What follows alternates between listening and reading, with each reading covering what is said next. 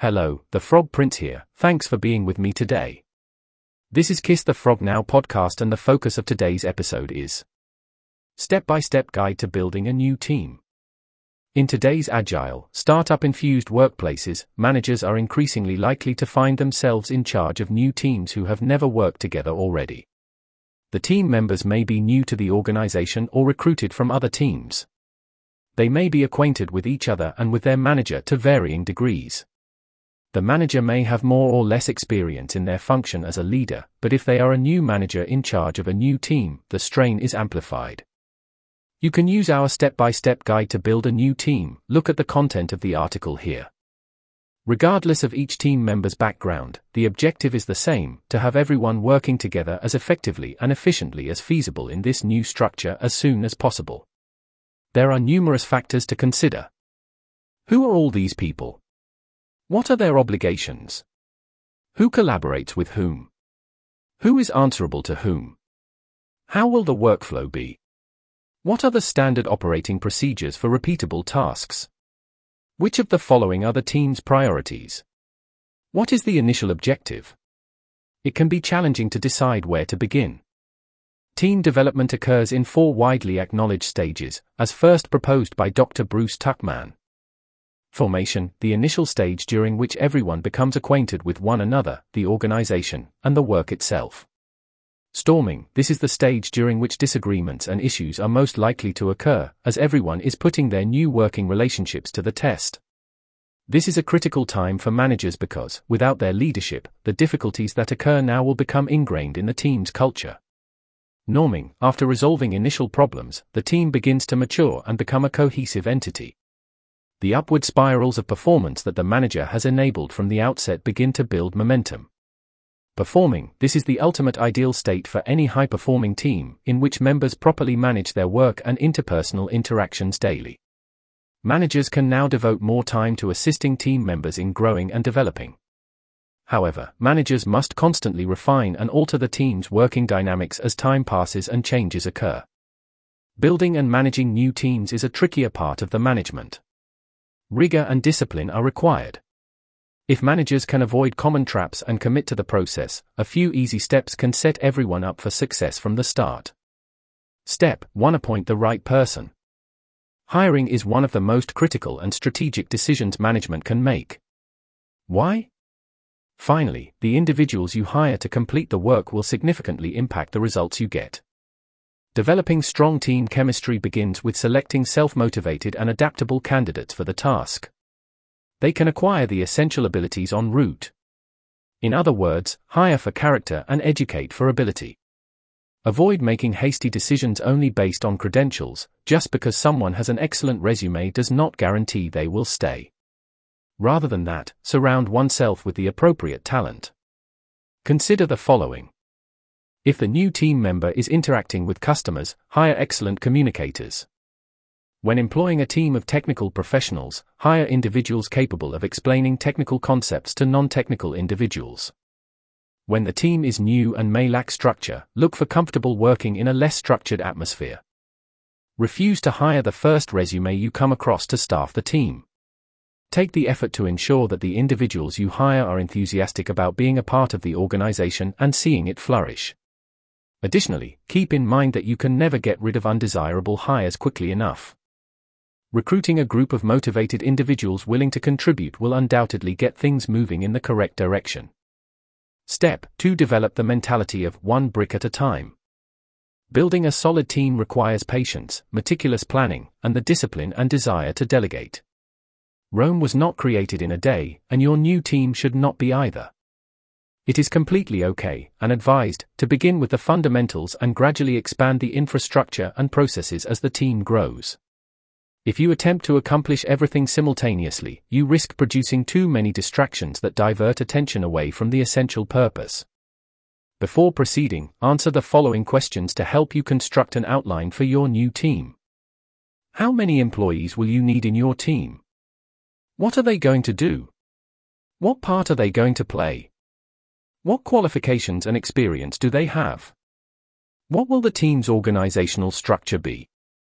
How will success be quantifiable? Begin by laying a solid foundation and gradually adding to it. Do not be concerned with speed or sudden perfection. Concentrating on the fundamentals enables you to adjust and redirect your course as you acquire speed. Step 3. Determine what motivates each member of your new team. Your communication can become meaningless if you are a goal-oriented person and all of your dialogue, especially in a one-on-one situation, is oriented toward goal accomplishment. Still, your team members are motivated by the people side of work, relationships and recognition. Furthermore, your team members will become demotivated since they will believe that you, as their boss, do not place importance on their requirements. Make sure that you explore and grasp the genuine motivations of your team members at the early phases of developing your working connection with them. Knowing and understanding what motivates your staff can allow you to adjust your communication to ensure that everyone on your team feels heard. For instance, if one of your team members is motivated by acquiring new abilities, support them in identifying relevant courses and training that will be beneficial to them in their current position. Whenever you witness someone achieving a goal or going the additional mile to fix a problem, send them an email to let them know you noticed them. Identifying employee motivation is also a vital success factor in providing good staff feedback to managers and supervisors. Furthermore, both formal and informal feedback provides an opportunity to check in with your employees and determine whether the motivators they had 6 to 12 months ago are still the same motivators and to adjust your leadership style and communication approach as needed as a result. Step 4. Concentrate on relationships. Apart from having the right person and a precise aim, another critical component of successful team building is cultivating an environment of codependence and shared achievement. That is, the best results come from teams whose members have a shared sense of accomplishment. Consider the most successful professional sports team you are familiar with, and you will undoubtedly understand that the players must collaborate and trust one another to achieve success. Building a strong team requires a similar mindset in the workplace. To aid in the development of trust between employees and team members, you must foster an environment conducive to relationship formation. Maintain a casual work environment that encourages employees to be themselves and talk freely. Sponsor a team happy hour for employees to socialize outside of work. Investing in informal team time, particularly when you have a new team with numerous new workers, will benefit the workplace. Step 5. Consider team building as an ongoing process. No matter how well a new team is prepared for success, it is critical to remember that team building is a continuous process that must be maintained. For the team and its working relationships, every new project, task, or duty is an opportunity to change and restructure their working relationships. It is the manager's responsibility to ensure that the process continues. It's easy to fall into the trap of believing that team building can only take place at team meetings, which is simply not true.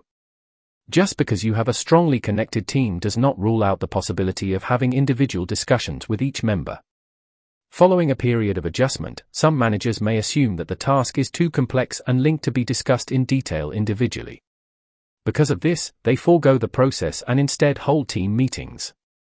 However, the most significant flaw with this technique is that it makes it far too easy for people to remain anonymous in a group situation.